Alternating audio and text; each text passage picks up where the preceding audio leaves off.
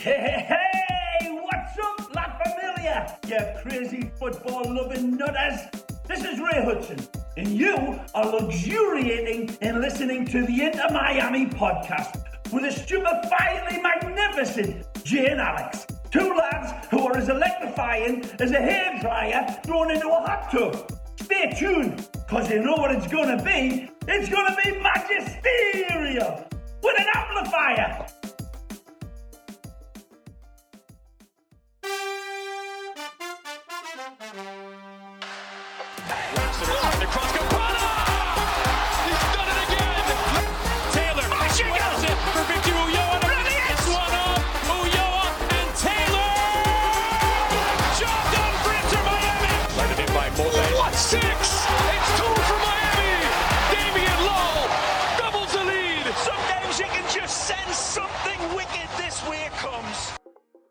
Welcome, everybody, to the Inter Miami podcast.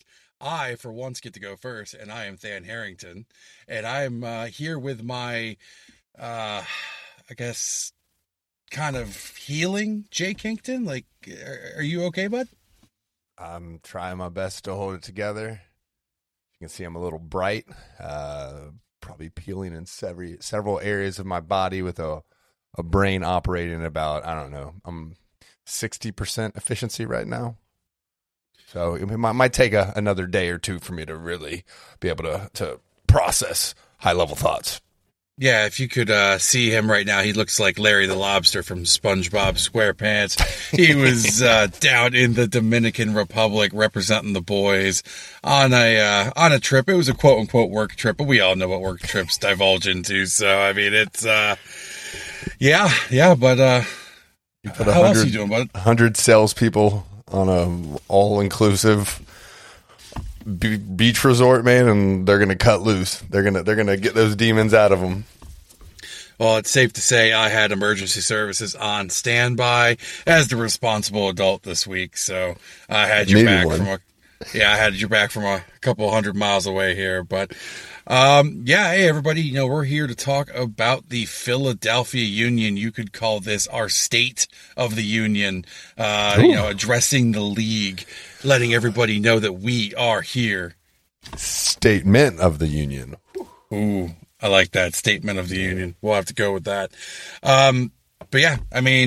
We admittedly, we're wrong once again with our predictions. I think you actually predicted the draw and I predicted the beatdown. I'm glad to say I was right, and you broke your curse of poor predictions in our favor, leading to a colossal loss. So congratulations. Yeah, I feel like anytime we give worse predictions, like we're it doesn't hurt as bad. I don't know. I'm gonna take the 2-2 draw and take the solace of the 2-goal situation. So at least I got that part right, but. Hey, the shutout was just the cherry on top, man. Yeah, I mean, absolutely rolling in here. I mean, we'll touch base here real quick on a couple key highlights, but, rolling in, we were expecting to see maybe a rotated lineup with the CCL starting for Philly this week, and no, Curtin came in saying, no, we need these points. These are the points we want. We think we can get them from Miami, and he found out how hard it was going to be to come down to DrivePink Stadium and steal 3 points away from this club. It was definitely, if you missed a game, you definitely missed out on one of the best ones in recent history. Yeah.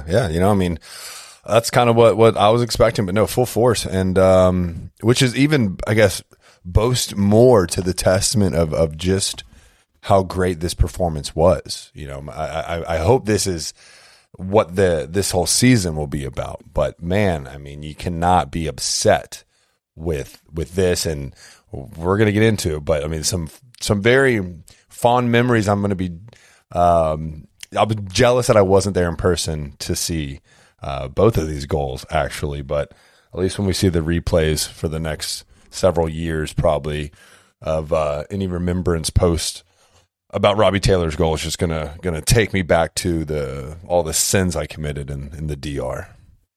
Well, instead of talking about sins, let's talk about sins that our attack committed to this Philadelphia back line. Let's go ahead and get into it. So last game score, obviously, 2-0 us. Not many people predicted that. I think it was scrolling through Twitter, Top Bins, all of their folks from the Charlotte podcast picked Philadelphia Union. I let them hear about it. I've been letting everybody hear about it. If you've seen any post on Twitter, I've been raging. Jay doesn't have any control over me on there anymore. So, but no, I like Miami. the follow up with the Philly podcast too. Yes. Yeah, our boys did a great job following up with them, and we have been uninvited from the return leg. So it's good times all around. But according to the MLS app, you know how the formations change depending on what app you're looking at. We walked out in a 4-2-3-1. Lineup stayed the same. We had the injury report, which ruled out Campana, Noah, Ian, Edison, and looks like Robbie might be one of the closer ones to coming back soon from his hamstring injury. So might be able to see him get some burn here soon. And then the Union came in full strength with no players listed as out or questionable.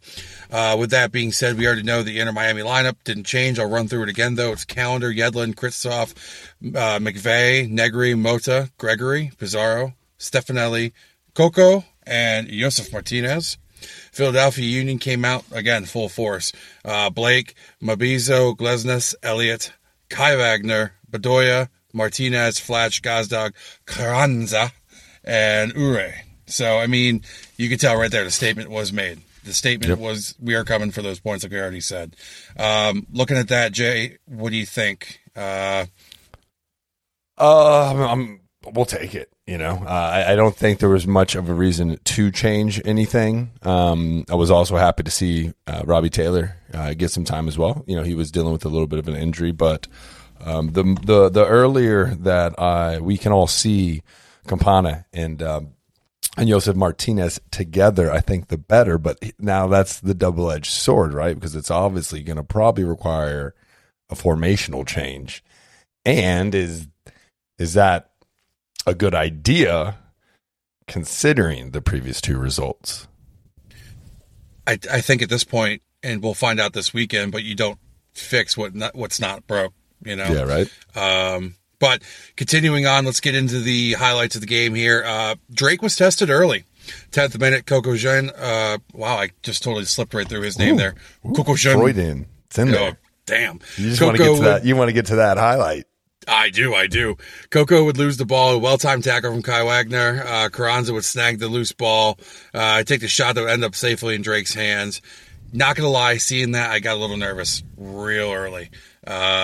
It wasn't a bad play by Drake to start. It was good distribution. Coco just got lost in the midfield. He turned, and boom, one of the best defenders in the league was right on top of him. And it was a poor giveaway, but, hey, Drake was up to it. And then, out of nowhere, this game gets very chippy very quickly. Kai and Coco got in each other's face. I always thought we'd see a card for Coco because he put his head right up to the forehead of Kai and started jawing at him. It's just that French passion. That's all that is. Well, French. It's a love language. Well, yeah. The love language of getting in your face and screaming. I can't tell you how many Frenchmen have actually seen scream. I guess the last person I would say I saw headbutt and scream was Zidane, and we all know how that worked out for him. So, moving forward. Leon Flatch, he decided to take out a little frustration from the Union, and he tackled Mota down, earning himself a yellow card in the 21st minute. I actually laughed at this play, 24th minute. We were on the break, or we were about to have a throw in for a break, I would say. And Jose Martinez delayed the restart by throwing another ball onto the field. Listen, I know a lot of fans were pissed at that.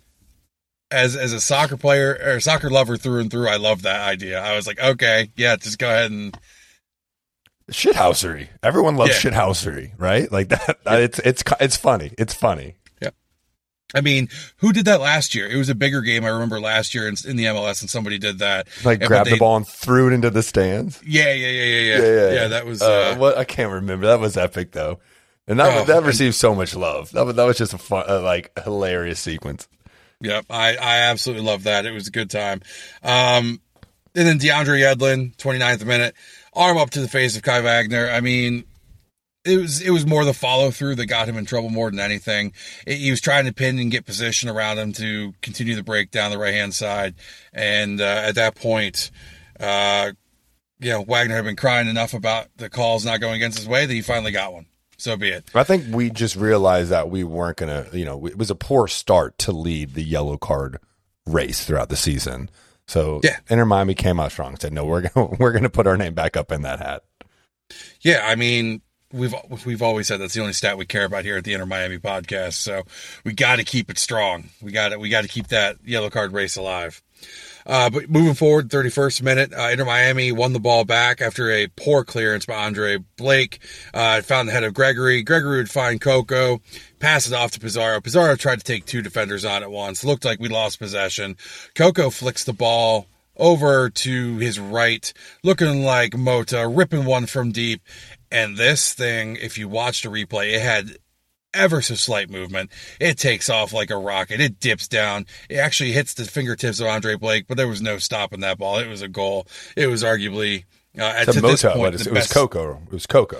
No, and I'm saying it was like Mota, where Mota always tees him up. Okay, always tees him up from that range. Got to have a go. Yeah, have a go. More on that later. Yeah, and this goal arguably would have been one of our best of the season until later in the match, where we'll talk about that here soon. I don't know if you got to see it, Jay, but what were your thoughts on Coco pulling up from range? I mean, anyone pulling up from range, I'm going to be a fan of, especially if it's on target. I mean, you'd really have to be maybe not like a defender, but. You got to take your openings here against what is, we discussed, arguably, that's probably a pretty easy argument, the best back line in the league. So saw the space, hit it with venom, got the right dip on it, and you said it. I mean, you can't really even blame Blake for not making that stop. That's an incredibly hard stop to make, and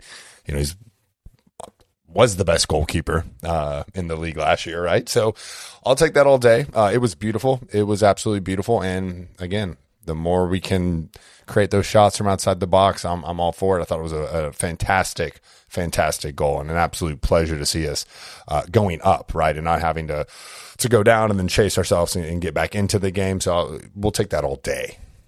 And I think that goal right there, if he can continue that run of form, or this new run of form, is going to help silence the folks like ourselves who kind of called him our fashionista.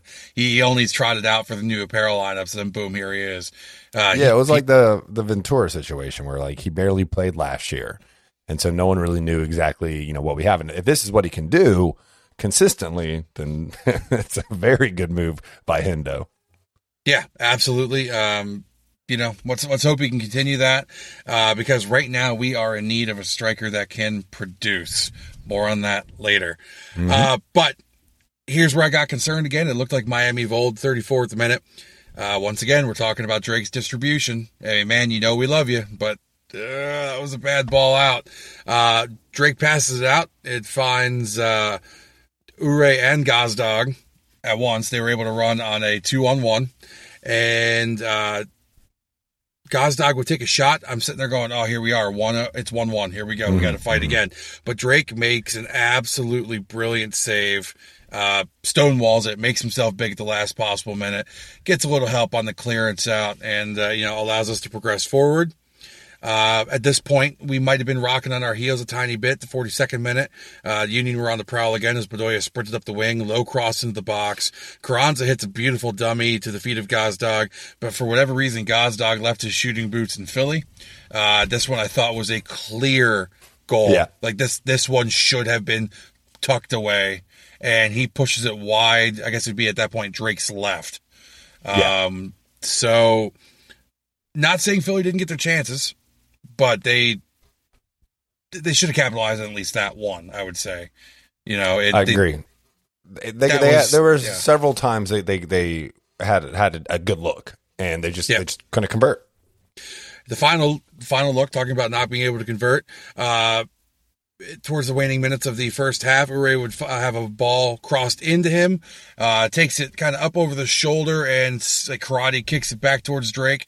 We all think it's going up and in, but Drake reads it perfectly. His hand touched the back of the crossbar. He realizes it's going over. Boom, halftime. What's your thoughts on the first half, Jay? anytime we can, again, take the lead in the first half is a glorious day for Miami. That's been something that has been rare, certainly more in the first two seasons, but this was going to be really the biggest test that we were probably going to face in the first several months. This is a team that was in the finals last year, and just phenomenal. And I mean, I was in quite a mood and quite a state, so I was very, very ecstatic to do that. But just given what we're known for, all right, is can we hold on to the lead? Can we kill a game off? And with a team like Philadelphia that can literally drop 4 goals with ease in a 90-minute period, 4+, right? Even like 6 if we want to get into it. To hold them to no goals in the first half was phenomenal. And it seemed like we were carrying that momentum and that desire and that drive that we had week 1. And if we can continue that mindset and that passion, then it's going to be a really great season for all of La Familia and for the club. Yeah, absolutely. I agree with you. Definitely, like we already touched on, huge test. At least for the first 45 minutes, we answered the bell. Next 45 minutes are here to come. Started off 60th minute. Negri, and we're going to touch base on this. I'm getting a little concerned with his injury. I don't know what you want to call it here. Is prone to injury right now, his first 2 games. But Sailor came on. Stefanelli came off, and the Duke himself came on in the 60th minute as well. Philly responded with changes of their own in the 62nd minute. Ure was off for Torres, and Flatch came off for 19-year-old McLinn, who is a hot prospect coming up through the Philly ranks, is touted along the same side and along the same names as the Aronson brothers. They really think highly of this kid. And just touching base on that real quick. For the little he was out in the field, he definitely showed a tempo change. He's going to be good if he can continue to progress, with where he's at. So, one to keep an eye on. But after the substitutions, we would continue to turn the screws. Pizarro picks off a pass, works upfield via 1-2 combo play with Bryce Duke. Pizarro laid the ball off for Mota. We all thought this was it. We thought this was the one. He slams this thing. Andre Blake is off his line, not in great position for this, and Mota could not hit that crossbar any more square if he tried. I thought of you. I didn't know if you were watching, and I was like, oh, there's Jay's chance of the game. There it is. I mean, he's got to do it at least once a game, and yeah, it was so close. One of those where like your heart rate jumps up because you realize that Blake's not going to get to it, and then it's just that instant rejection, and that's honestly that's why we love the sport. Well, and I can tell you, I think he'll have a few this season though, so I'm okay.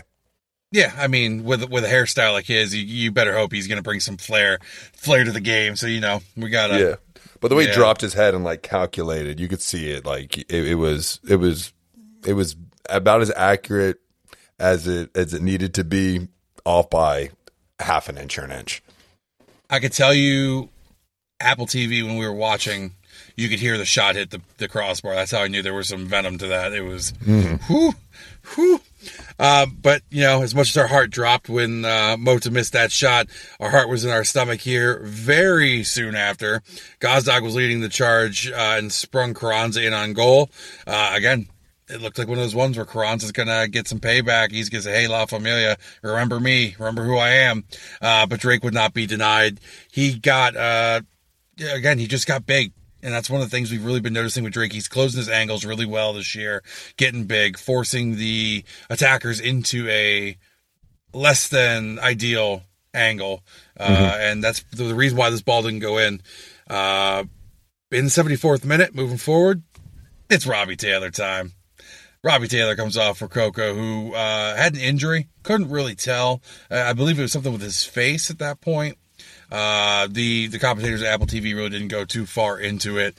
And then as well, Josef Martinez was off. Ari Lassiter was on top. He was the star man. And honestly, as I saw Ari go up top to be our quote-unquote striker, I was starting to get a little worried. I didn't know what we were going to have. I mean, I knew the pace was there, but little Ari versus, Glesnes or Elliott, who, like, their shadow could bury Ari Lassiter, I was kind of concerned, not going to lie. But no, we wouldn't have long to wait. I'm still smiling ear to ear from this moment. 76th minute. Robbie Taylor would start his assault on the Union from the left-hand side, passes the ball to Mota. Mota has a beautiful flick up. I don't think he gets enough credit for this flick up to Robbie while on the run. Robbie hits it right shoulder, and as they say, the rest is history. He hits this thing like it was going supersonic. Blake never stood a chance. He just watched this thing. Goal of the week. Goal of the year. Call it now. Inter Miami's goal of the year. I'm calling it now. I'm goal saying of the club. I'm going to say goal of the club. Yeah. I mean, Campana's, chip on LA was, I mean, not LA, Orlando was nice, but that's guy's catch and keeper all offline to take that ball out of the air, flick it to yourself, and then just crush it was, I mean, I like, holy shit is all I could say. Yeah, I was very concerned that ball was going wide, and I was concerned for whoever was in the north stand where that ball was going to meet, because it was not going to be a good time for him if that ball went wide. But no, I'm getting goosebumps. I got cold chills. That goal, like I stood up, my mouth just dropped open, and Riley goes, "Holy crap!" And I'm like, "Yeah, dude, that's what happens when you hit that ball sweetly." And that was the moment I think everyone realized, like, we're going to do this. Yeah. Like we're about to go 2-0 and take down what is projected to be the best team in the East and title contender. Yeah. I know for me that was, it got from nervousness to giddy anticipation after that goal. And then I was like, oh my God, we're going to do this. We're going to do this. I can't believe we're going to do this. But I would agree with you. Biggest goal in our club. I wouldn't say biggest goal in our club history, but best goal, I should say, so far. Yeah. Fair. And after that, I mean, like we already kind of touched on, it was park the bus, Jose Mourinho style. We're parking the bus. Substitution, 78th minute. Sullivan came on for Martinez for Philly. 79th minute, Bedoya got a yellow, letting off some steam, getting a little frustrated with the officiating. 86th minute, Bedoya came off, Perea came on. 90th minute +2, Mota came off, Ulloa came on. We had one more chance for the Union. There was a cross in from Drake's left-hand side. Elliott jumped up. I thought they might steal one from us at the last possible minute, and Drake had that read pretty well, collapsed down on it. Give us the 3 whistles, sir. Tweet, tweet, tweet. We beat the Union. That's how the game ends. What do you think, Jay? It was one of the most beautiful things I've ever seen in my life. Aw. Used to say that about me once or twice, but hey, that's what it is. I mean, it's just the dream start, man. It really is. And, it just feels so good because it's been so tough for the first 3 years. There's been a lot of pain, so it's just so good, puts us at the top of the East. I don't want to step on your toes here in terms of, stats or good and bad. So we can get into that in a little bit, but some individual players I'm just really impressed with. Feel very happy and redeemed to take such a stout Pizarro stance, but we'll get there in a little bit, but stat wise, I think the stats were pretty damn evenly matched. Played well. ESPN Power Rankings might tell you a different story, but they don't really know anything, so who cares? But stat-wise, yeah, man, just run us through that. Yeah, absolutely. So, if it's your first time listening, we always go Inter Miami first and our opponent. So working our way down. Possession was 48% to 52%. Shots, it was 10 to 11, with shots on goal is 2 to 4. Passing accuracy, which was a kind of a shock for me, I would say. 76% for each side. That was definitely a poor passing display from the Union. Definitely not one of our better nights either. You could tell the ball was getting, lost either on the defensive side or the midfield side at some points in the game. But again, not some of our best work on either side, I would say. Corner 6 to 5, fouls 14 to 17. We're bringing the thunder. Yellow cards 1 to 3. Come on, boys, you got to do better. And no red cards. So, I mean, that is what it is. We'll get back on that train here soon, I'm sure. But The good needs improvement and the bad. All right, let's get with the good here. We'd be remiss to say Robbie Taylor's impact off the bench. yeah, and just impact on all the fans and all the watchers, man. I mean, that's amazing. And you see I always like to read the comments on the MLS goal of the week in the voting, and we've said the same thing about other people's goals. Like when they're voting, you'll have people that are obviously supporters of that team, always going to vote their guy, but then you got the people that come on, they're like, not even a question, it's Robbie Taylor. Like, mad respect. We'll try and get a goal of the week here in the next few weeks, but just phenomenal, fantastic. That's a goal that everyone will remember for probably the duration of their life. I mean, it's that great. That's a goal you're going to see on tons and tons of marketing material, not only from the club but also from the MLS. Like that is the goal that they will share to try and gain more fans for the MLS, to have more people say, hey, you know what, that goal was pretty nasty. The highlights of the goals of that season, like, let's go ahead and check the MLS out next season. That's kind of how you grow this sport in the league. So can't say enough about that, the technical skill of that. It's FIFA. And I got to give a shout out to one of our fans and followers, Helbert_SV, tagged us on a pitch side video of that goal. Arguably one of the best videos we've seen. I've watched it over 1,000 times.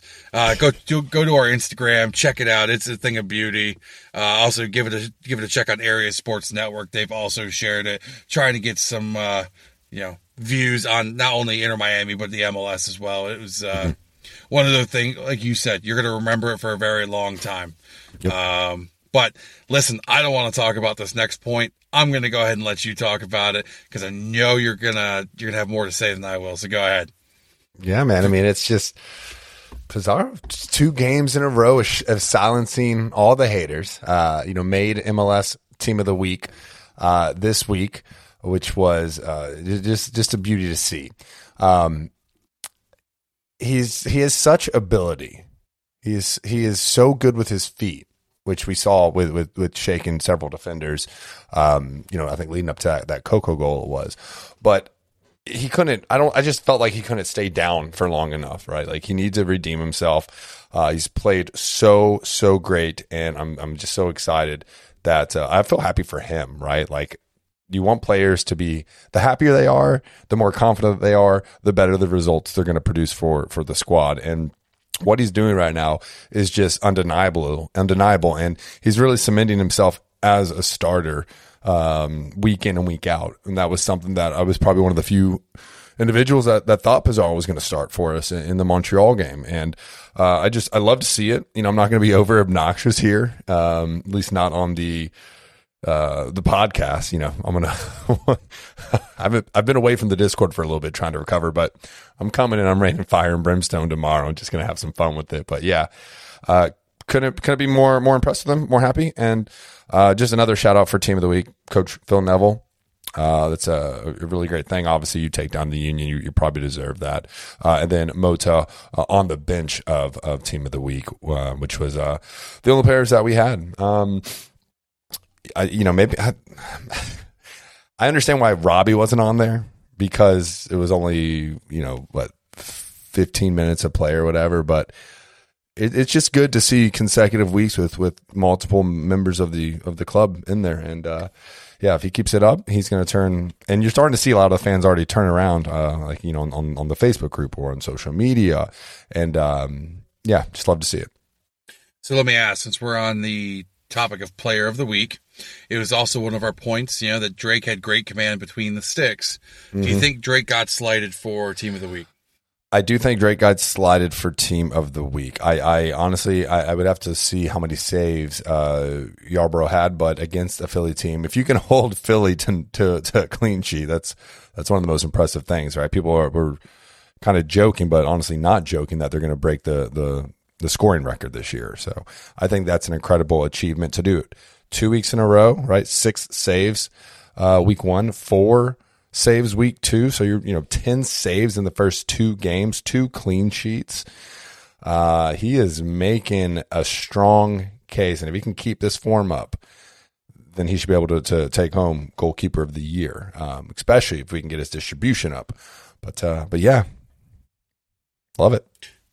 Yeah, I mean, I would agree with you. I think Drake did get slighted a little bit. I mean, it'd be a little concerning if both of us didn't agree with that statement there. I was trying to see real quick. So Yarbrough actually has, on the season, he has 15 total saves to Drake's 10. Oh, okay. But how many last Drake, I don't have it down right now. I got to be honest with you. I'll find that. Don't worry. Yeah, go ahead and look at that. But then I would also counteract that, yeah, he has 15 saves to Drake's 10, but Drake has 2 clean sheets to that with 100%, obviously 100% save accuracy. So, I don't know. I feel like against Kansas City, it was a scoreless game. I mean, like, if it's going solely off saves, and like, I get it, but it'd be hard to score with a man who can make that many saves. 15 saves is quite high, so he did 11 saves in the game. Okay, yeah. Okay, maybe don't add us on Twitter for that, but I mean, still though, it's Kansas versus Philly. Yeah. I'm gonna say, I don't know. It is what it is. Yes, we are going to be a little bit biased to our guy. Again, you'd be shocked if we weren't. But continuing on, the continued use of the high press. I'm loving this high press.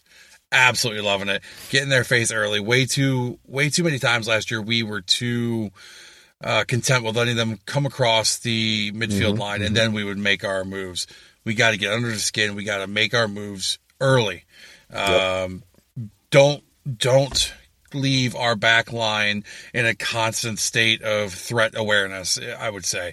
Like last year, if you look at our back line, there was no time for them to rest, react, adjust to the situation. They were constantly having to move because we were just letting the pressure come almost all the way back to them at times. So, and you do that high press, like you're right. You let them know from, the first few minutes, like, hey, we're here to play. It's not going to be easy. We're going to make you uncomfortable. And by the way, the North stands aren't going to shut up the entire game either, and it's going to be nonstop shouting songs and chanting, and that's like, you want to be able to press well at home, right? That's how you kind of defend your home, and that's what we need more of.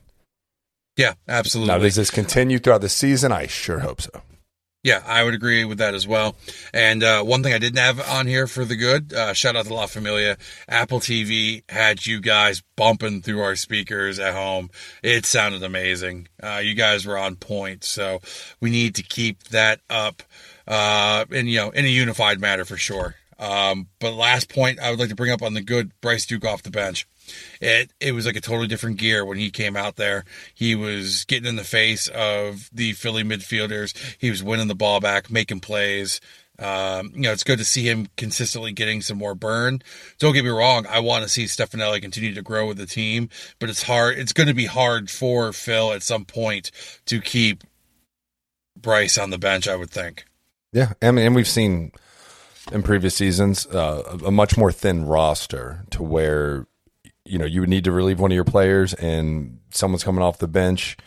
I mean, they can maybe hold it together, but they might not necessarily make an impact. And I just feel like we have a lot of people we can bring off the bench now that can change games and completely turn things around. So, and shout out to our defensive line. Bend, don't break. Some credit there, probably a bit of credit there to Drake for making great saves. But Krivtsov is looking phenomenal. Yeah, so much for the useless Ukrainian. Yes, I'm going to keep saying that every week. Every week. People don't forget. Yep. People don't forget. I, over here at Inter Miami Podcast, keep all the receipts. So just keep that in the back of your minds. Hey, we will get petty if we have to. Oh, dude, I am petty. Call me Tom. Call me Richard. I am one of the petties, boys. But hey, look at what needs improvement. I don't know what your thoughts on this. This is my personal take. The Servicindo Josef Martinez, we brought him in. We wanted him to be our shining star next to Campana. Campana goes down, so we're like, all right, cool. Joseph's our guy. Here we are. And we can't get him the ball. Yeah.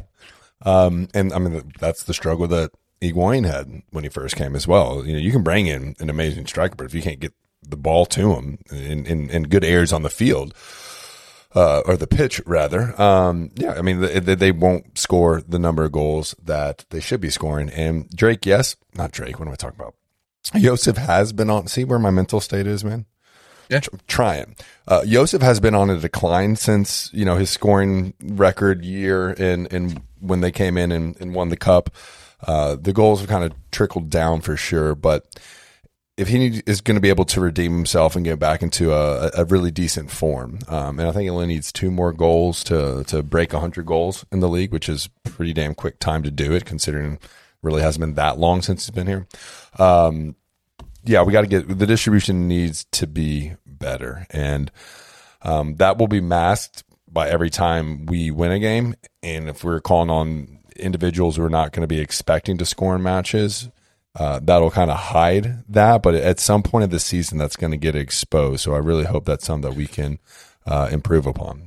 And I'm not sure if it will get better if we start running at top. Right? That's it's going to be something to keep our eye on over the say first third of the season.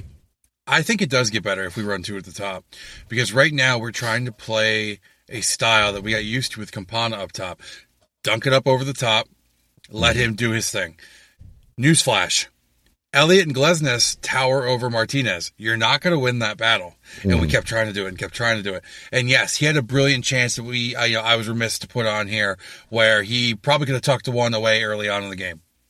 So be it.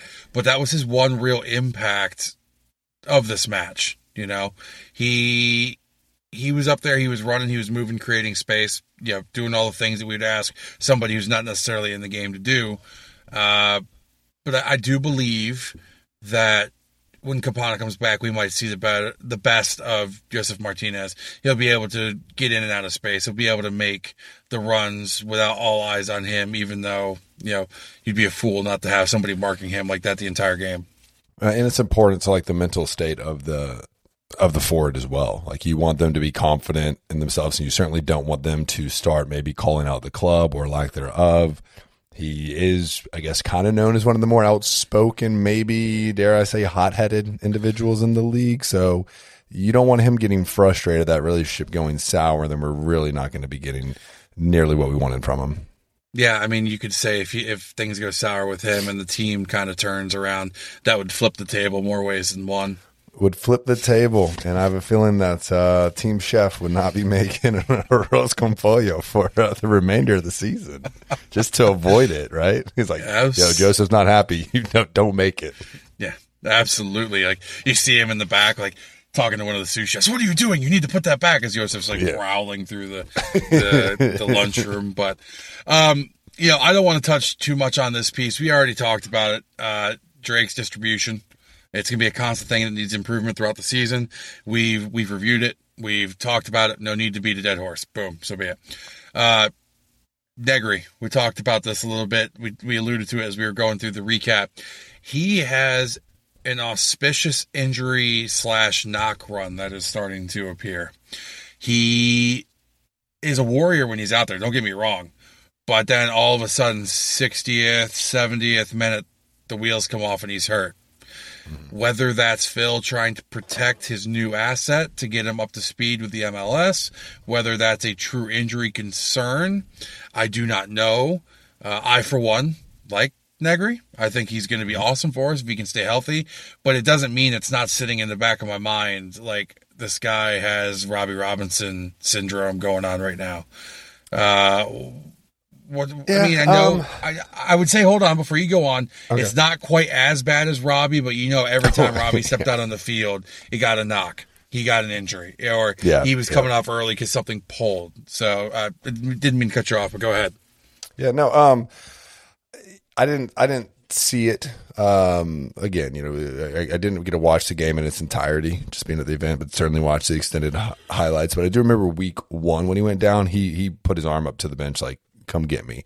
And it reminded me, what was it? I don't know, like 2014 or 15 with Dalvin Cook at FSU when he was playing through the whole season with a hamstring injury, and he would break through a hole and you know, 10 yards up on the defense and would feel it tighten up and just go down because he didn't want to ruin the season. And we don't know exactly what this is. Maybe Phil is trying to get him up to speed. Maybe he knows his body well and just doesn't want to aggravate it any further. So it's something to keep an eye on. It's certainly not ideal, but the good news is we do have a couple of players that could come in and plug that hole. But if he goes down for an extended period of time, then that might open up might expose a little bit more in our defense. Well, just through 2 games, I know it's only through 2 games, he has only completed 150 minutes, or roughly an average of 75 minutes in a game. So, and I think the first run out against Montreal was a lot sooner because he went out, I believe it was the 60th minute is what we said. I think he went down first in in the 60th, and they might have been a couple minutes later that they actually were able to sub him out. So, yeah. So I will say, I should have mentioned this in the positive. Thank God for Chris McVey. I know that he catches a lot of shit for no reason, but McVey locked it down. I had no problems with Negri went off. They kind of went to that back 5-ish at one point, and McVey took that left-hand side and owned it. So, enough with the negatives. Let's just get away from this. Rankings. We're number 1, baby. Oh, so hey, you got to specify what rankings. Oh, we're Eastern Conference. We're number 1, baby. Okay, we're gonna go Eastern Conference MLS rankings because then we're gonna talk about the power rankings. But MLS I feel like they're releasing them a couple days later than they were last year. So we can't speak on the week 2 MLS power rankings. We can comment on the week 1 MLS power rankings, but ESPN dropped their power rankings today. Man, he texted me like, I don't even know that this dude could.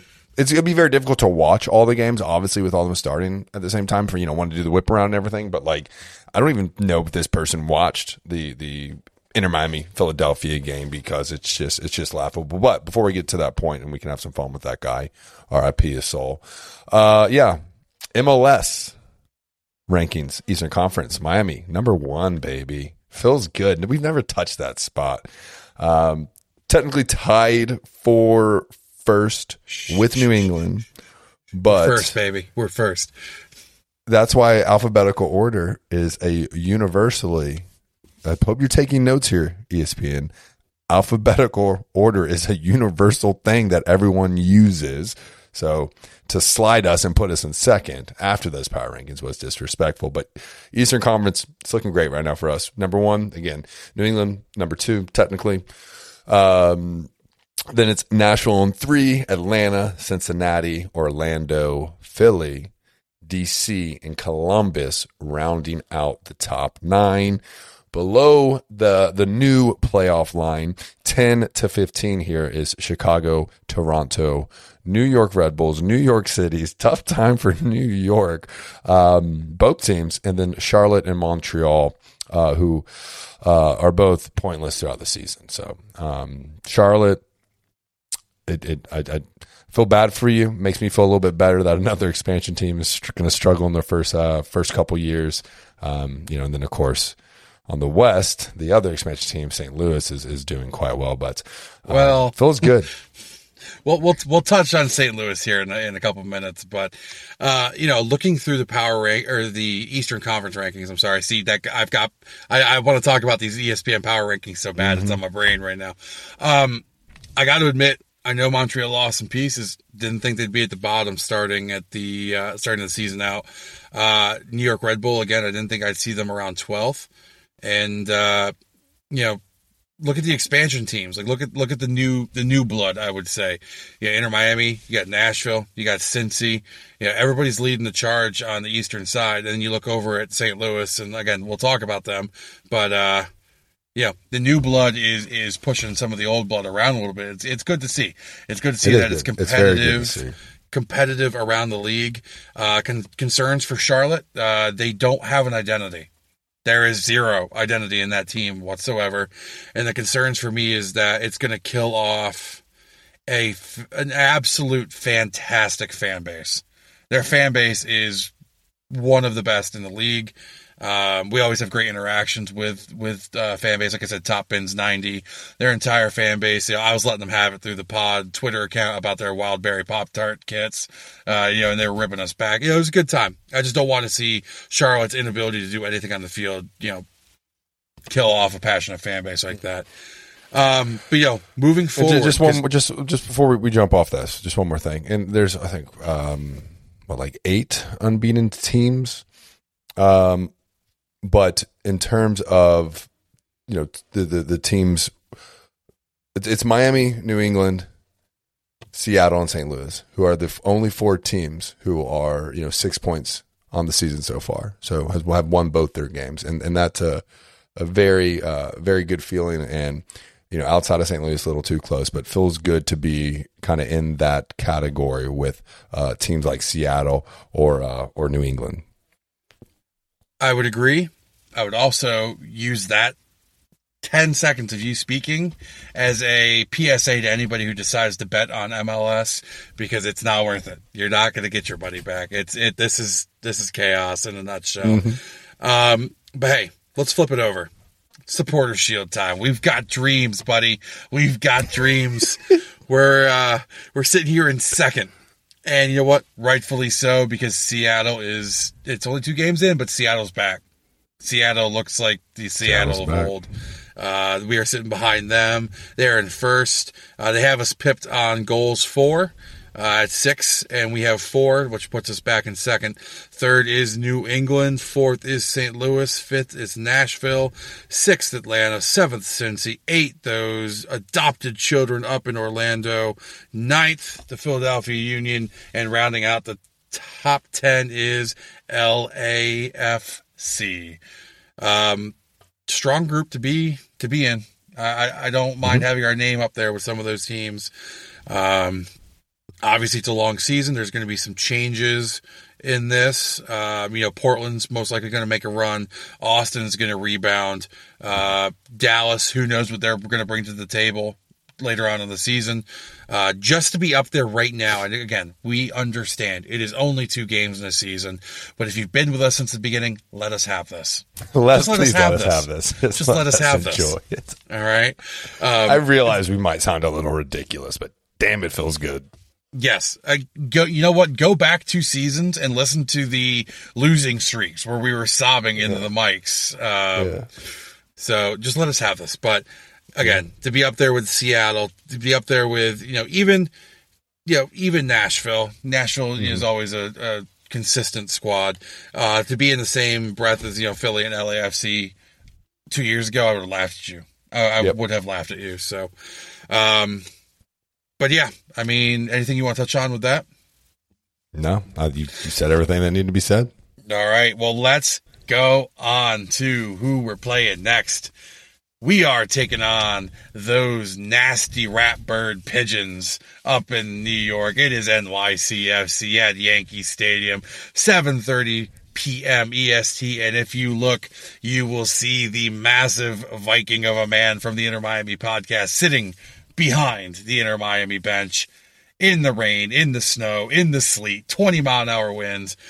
We're going to go and have a blast. It's going to be a great time. Jokes aside, though, I booked those tickets for Riley as a surprise, and I looked at the weather and went, shit, that sucks. He'll still love it. I'm jealous. That'll be such a good time up there. Obviously, New York City's struggling right now. NYCFC, rather, I'd say. I mean, both New York teams are, but I would imagine one of them will at least rebound. It's a good time to play them right now, and it's a really solid chance to go 3-0 and then probably get a little bit more respect from ESPN. So yeah, it's going to be a really good game. It's going to be a fun game. Is the forecast saying it's going to be like sleety horribleness? Yeah, so when I looked earlier, because Lucy, being a mom, she was like, make sure you pack all of his stuff. I'm like, all right, I got it. So it's actually changed now, thankfully. No, it actually hasn't. 60% chance of rain during the day, and then chance of rain in the evening, then a chance of rain and snow. Lows in the mid-30s, 20-mile-an-hour winds. Let's go.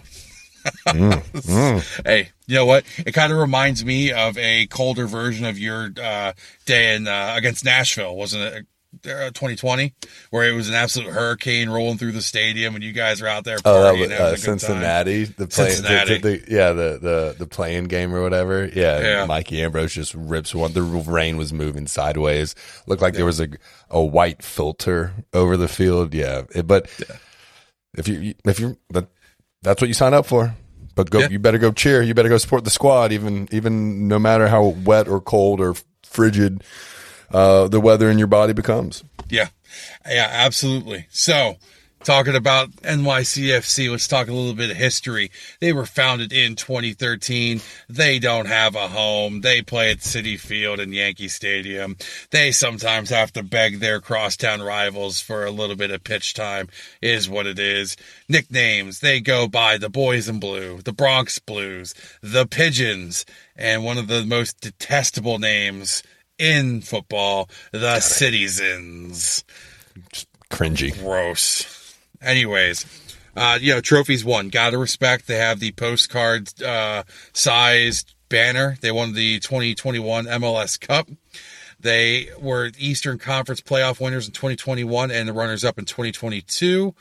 They won the regular season in 2019 for the Eastern Conference, and they were Eastern Conference regular season runners-up in 2016 and 2017. They also won the Campeones Cup in 2022. All-time series has not been great for us. 6 wins for New York City FC, 0 draws, and a lone bright spot for our boys in the pink and black.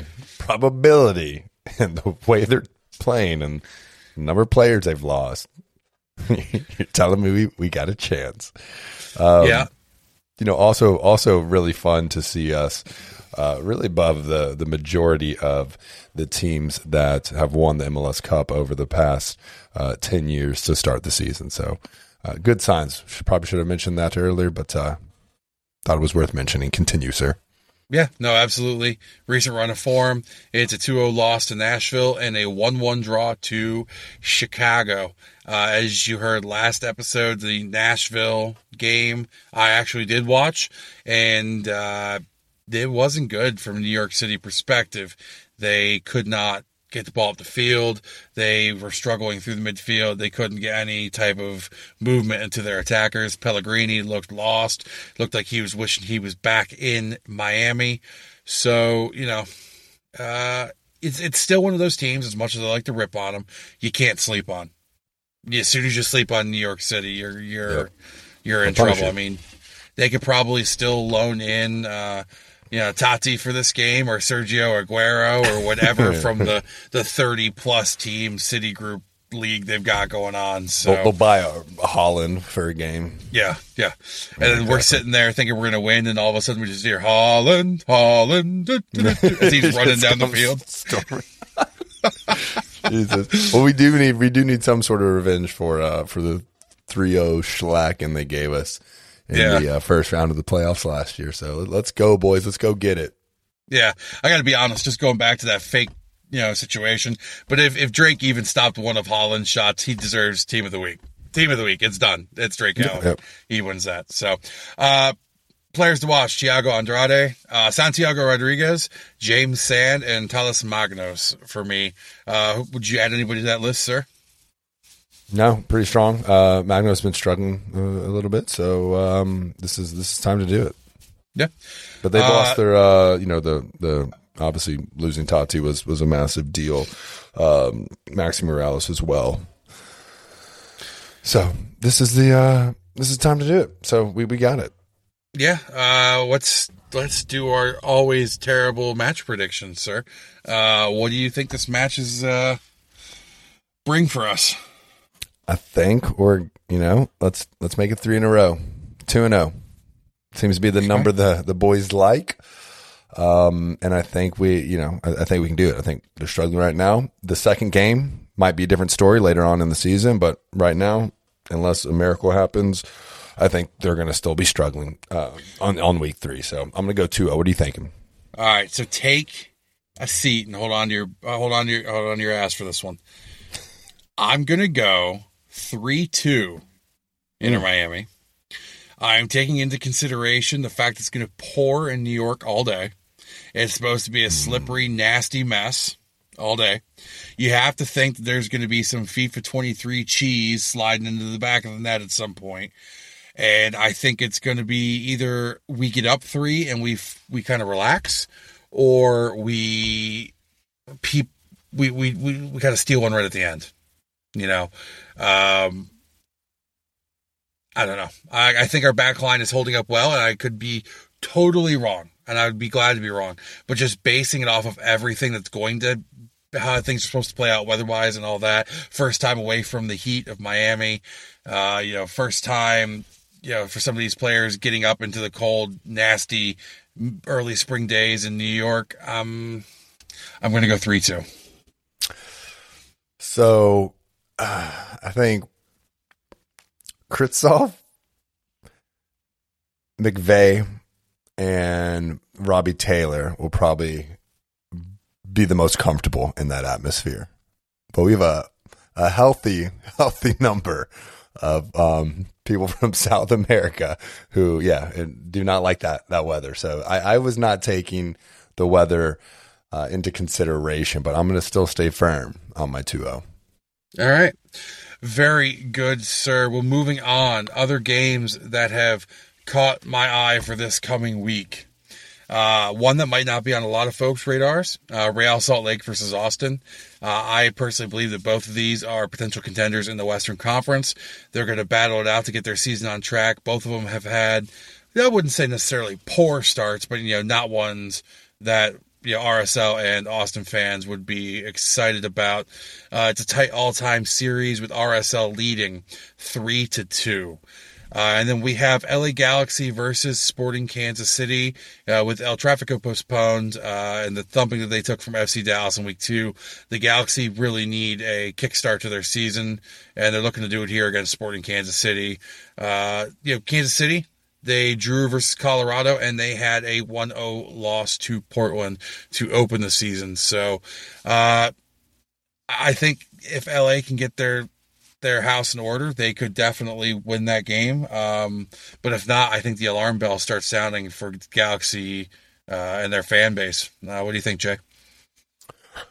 So the games I'm interested in personally is going to be the Seattle-Cincinnati game. I think this will be a really good test for Seattle, right? They've started great, 2-0, but haven't played necessarily the best of teams. And I think that Cincinnati's got an attack that could give them a formidable showing. So that's something that I'm interested in. But that'll also, kind of affect, I would love to see Cincinnati beat Seattle, because I'm going to see how high we can climb, how long we can stay up at around the number 1 spot of the Eastern Conference, or if Seattle loses and we jump to number 1 on the Supporters Shield. And the other one outside of that is going to be LAFC New England, because New England is back playing well. LAFC maybe a little rougher start than they were wanting, but come on, that's MLS, reigning MLS Cup champion. So I think that's going to be a pretty banging game. That's the only really standalone game that we're going to get, which is going to be on Sunday. So that'll be a nice little game that we can take in and really enjoy. Yeah, I mean, I think that's a good thought. That's probably the only other game I'm truly going to get to watch this weekend is the LAFC. As I'm trying to relax in the hotel after the NYCFC game, I'm going to probably try to watch as much of the highlights as I can, but it's definitely a good one. You could just have Riley drive you guys there, and then you can watch, the Vancouver Dallas game or Charlotte Atlanta game on your phone if you want to, have a. I don't see anything wrong with drive. That. Yeah, there's nothing wrong with that. I hope your car's tinted. Not well enough. Moving forward, shocking, impressive, noteworthy headlines. St. Louis wins another.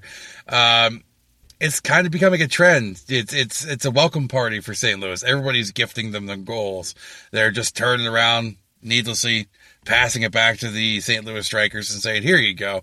But jokes aside, St. Louis balled out against Charlotte. It was a 3-1 win for them. And then something I'm happy about because I've always really liked him. Zelarayan is back. He propelled the Crew past DC with 2 goals. Let's be honest, he was overshadowed by some great midfielders last year. Jordy, Mihailovic was definitely, arguably one of the best, if not the best. Alejandro Pozuelo was one of the better ones. Driussi was sitting up there. Obviously, Hany Mukhtar. Yep. So a lot of competition, for sure. Yeah, there's a lot of competition for him. And he announced his intentions with the Braves versus DC. Definitely, again, glad to see him back. And that goal was one of those goals. I don't know if it was the first or the second one, but it was a beautiful, beautiful goal. Also, one of the contenders up for MLS Goal of the Week. Yeah, absolutely. He's not going to win it. Robbie Taylor all day long. The third one, though, Jay, I didn't put in here because it was well after I finished this outline up. Shocking. Let's talk ESPN power rankings, good sir. Yeah, so I wasn't sure where we were going to throw it in, and then I had the same thought. I was like, "Yep, that let's throw it in here." It's pretty shocking, so I'm glad we are on the same page, just without even speaking. It's that telepathy. Yes. So if you have not checked out the ESPN power rankings, Philly Union is still number one. Somehow, even with Seattle winning, they're still number one. And I'm not even going to give the writer the credit of using his name in our podcast because I am currently under his skin and living rent-free in his head. But he wrote, on one hand, Philly lost to Miami. On the other hand, they were still the better team, pointing at Philly. And then he says, and gestures at all of last season for all of Philly's accomplishments. Like it matters this season. Yeah, what? No, just hanging on to the past, right? Hanging on to the past. It's a new season, and I don't know how long you can do that for. Obviously, I mean, it's just one loss on there. They're still a really good team, but is it fair to have them above, say, Seattle right now? And I don't think you can do that. I mean, some of these teams are a little high on here, in my opinion. Yeah, I would agree. And then, as La Familia does, when we're unified, we stick up for our team through and through. Definitely, not going overboard. Went after this guy on Twitter, kind of tearing down his terrible takes left and right. The one that hit me the most were this guy, the guy who wrote this post for ESPN didn't even respond to. One of the guys commented on our post saying, no, I took issue with your observation that Philly was the better team against Miami, despite trailing most of the night, being outplayed per Jim Curtin and losing 2-0. So it's going to be one of those seasons where the folks who really don't want to see us on the rise are going to come out and vocalize that, or just not give us the credit we deserve. Or did he even watch the game? Like, I don't know. Was he maybe just watching the whip around? Like, did this guy go back and watch every single game before he made this list? Because he's got Inter Miami at 11th, right? And one of the four teams who were able to win the first two games. And what do you say here? The results say Miami is a contender, especially after they beat Philly this weekend. The eye test isn't quite as convincing, but those points last forever. It's like, I mean, I get it. We have 3 seasons of really poor play. Well, I'll say 2.5 seasons of pretty poor play. But yeah, I don't know. ESPN always is the one that everyone still will look at it, but I feel like MLS is the more credible one, and certainly the one that has made me happier in the past because they always seem to favor Miami just a little bit more. Nothing like really favor us, but I just feel like they give us more credit when it's due than a lot of the other outlets do. So I don't know what that's all about. And again, I mentioned a little bit earlier, but even on ESPN's Eastern standings, they've got New England ahead of Miami. And, I don't really care if you want to start with the Inter or start with the Miami, but both those letters come before N in the English alphabet. So ESPN just kind of, pissed me off a little bit, but, I sent it to you and we laughed and we're like, hey, let's have some fun with this. So, hey, here we are. Well, I'm glad you had fun with it because I was too busy tearing into somebody's soul. No, I was just reading the comments. I was just gonna see the work of the community. It was great. Yeah, no, absolutely. And again, respect your decision. If he would have gone out and said, I believe Philly had, I don't know, if it would have looked like he had watched any part of the game and put some thought into what he was saying, I wouldn't have had an issue with it. But to just point at last season and say, yeah, that's why. This is why right here. Like, this is why. Like, cool. All right. And then when we immediately started talking about we haven't given up a goal, he started going off about teams last year who didn't give up a goal through a couple games and then had to say that to remind us that NYCFC quote unquote dog walked us out of the playoffs. So it sounds like somebody who just got, behind the keyboard because he knows somebody who knows somebody who knows somebody is required to write an article once a week to keep his allowance coming in. So is what it is. We are moving forward to team news. Not necessarily team news, I would say, because you already covered the MLS team of match day 2. Something to keep your eye on if you are a footy fan. The CCL starts this week. It is not available on MLS Season Pass. You'll have to catch it on Fox Sports 1, 2, or Fox Soccer Plus. I have to say, I thought Fox Soccer was a thing of the past. I thought it died off because I used to have the app and I didn't think it was active still. So you learn something new every day. Qualified teams, Austin, LAFC, the adopted children from up north in Orlando, Philadelphia Union, and Vancouver. Jay, you going to be partaking in any CCL action, sir? Of course, man. Why? I mean, what else do I have to do, right? I mean, a midweek footy is what we need. The MLS is not going to. I mean, I think they're going to have a few midweek games throughout the season, if I'm not mistaken. But for the most part, they're all going to be 7:30 on Saturday, so they can do their whip around show. So I got UCL tomorrow. I'm going to watch Chelsea come back down 1-0 to Dortmund, staying positive, and then we'll watch the CCL because that's what we got to do. And I like the CCL because I find myself just supporting the MLS teams just because outside of last year they never won the CONCACAF Champions League. So I'll be a supporter of all of the MLS teams outside of Mickey Mouse, and hope Tigres takes them down. Yeah, I honestly said if there's any way, shape, or form that the Union end up playing Tigres and it's out in Chester, I would probably go and see, it's a CCL match. Why not? And I know it's, he's going to go see a Union match. But, it is. It is. But, it's Tigres, it's Union, it's CCL, it's a good time. And, it's not like I'm going to be watching anything midweek because I'm still a little shell-shocked from Sunday's shellacking of the Premier League. Yeah, so I didn't know about that till way too late. Yeah, I watched it, and I'm still a little hurt. But it's know what? It's all right. Moving forward, Jay, guess what time it is? You bringing it back? Oh, we're bringing it back for 2023, right, baby. It is time for Don't hurt OnlyFans. my brain too much. I barely have anything left right now. I'm gonna hurt your brain so hard. All right. So actually, it's not too bad this week. If you're part of our Discord community, we always look for the fans to engage with us, generally on Twitter as well. But, with my schedule, I fell asleep and totally missed Twitter. So my bad, guys. I do apologize. Jump in on our Discord, join the conversation, have some fun. It's always a laugh. Unless you're talking to me about United on game day, then you will find yourself in timeout. Anyways, Jay, non-biased opinion. Where do you see Inter Miami in the power rankings? Non-biased in the power rankings? Yeah. I'm going to go with like a 7. That's where I'd have them. I think I mentioned to you earlier, like I wasn't surprised that ESPN wouldn't have us in like the top 5.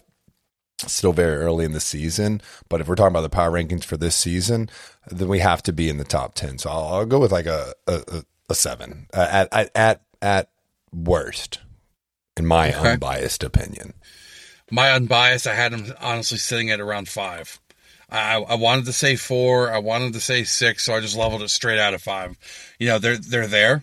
We're getting there, knocking on the door, but honestly, it's gonna hurt to say this, but I think if we go out and have to play a team like Seattle, even in the form we're at right now, we would get humbled a little bit. Yeah, and that's kind of my thing. It's like Montreal, I don't think they're really going to be a great team this year.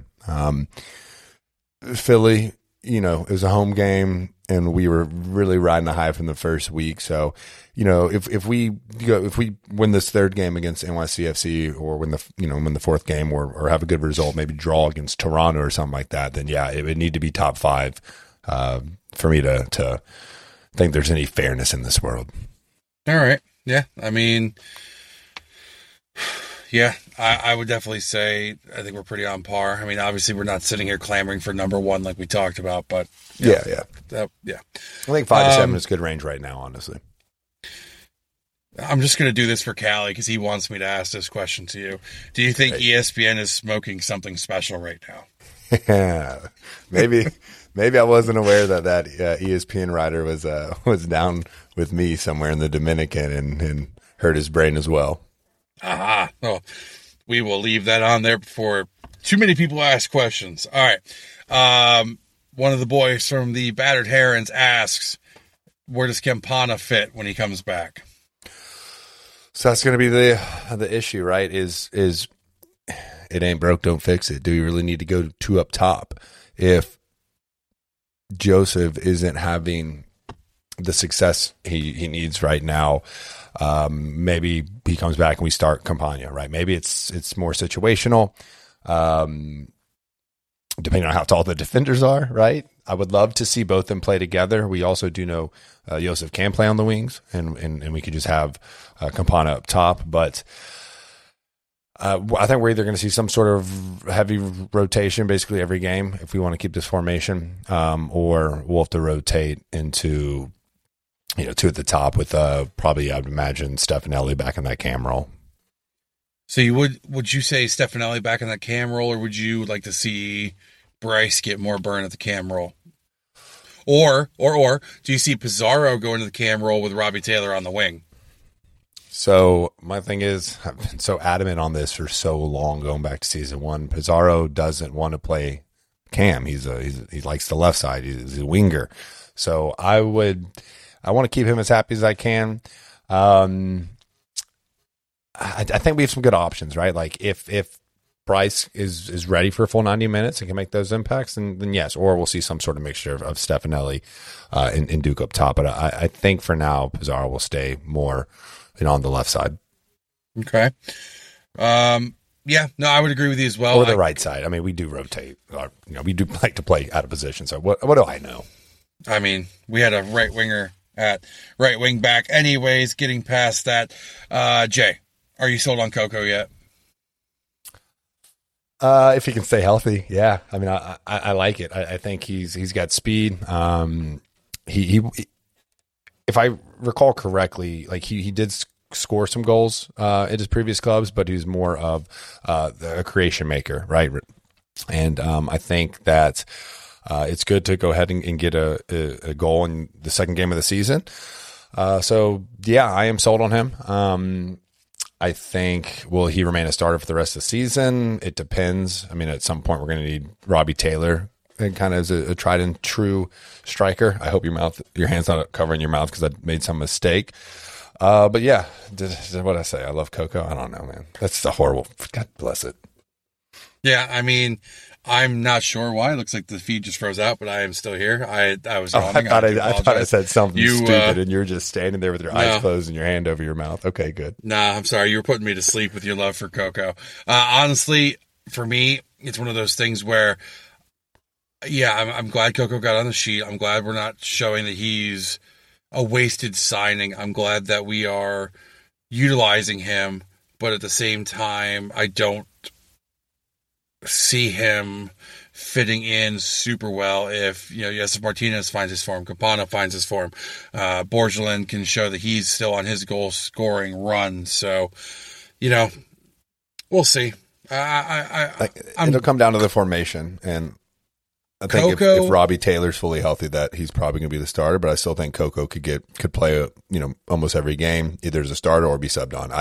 We get a 90 minutes each game, who knows? But it's the MLS, man. Anything can happen, and the dude has the European experience, so I'm happy right now. I can't complain right now.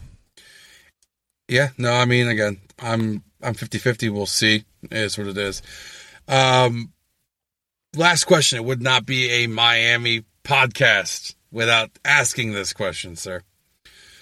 Why would a team want Busquets when right now Mota and Gregory are playing at a high level? Because that's what Messi says he wants. And if Messi says he wants one of his homies to come over, then yeah, let's take Busquets. I don't want Busquets by himself. I've only taken them as a package deal. If Messi is like, oh, I'll come regardless, I don't care if Busquets comes, I don't want Busquets. But if that's what has to happen, that's fine. I saw some wild, kind of outlandish rumor, but hey, crazier things have happened that maybe Angel Di Maria might be coming over. And what's that noise? Was that me or you? Yeah, no, it's my fault. Go ahead. Oh no, all good. But yeah, I heard some wild rumor. So if we can have Messi and Di Maria, like I think Di Maria still got some skills. He just had a hell of a goal like a week ago with Juventus. So we'll see, man. But no, I don't want Busquets by himself. I'll tell you that much. Got to be honest, I have a hate relationship for Angel Di Maria. He came to United, played like trash. Yep. Went away, played like a superstar. So I shouldn't say hate. I just, got a little PTSD with him signing up. But, yeah, I think we are done, sir. I think we have run out of things to talk about this week.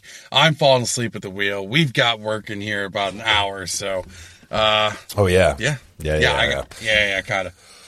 Well, sorry if I sound terrified, but thank you everyone to listening. As always, shout out to La Familia and the community. You guys are the real MVPs in here, and you can follow us on Twitter at InterMIA Podcast and on Instagram at InterMiami Podcast. Also, make sure you check out the other shows that are now in the universe, Away Days and Trav Chats, and then coming sooner than we all realize, F2S. You'll know more about what that stands for down the road.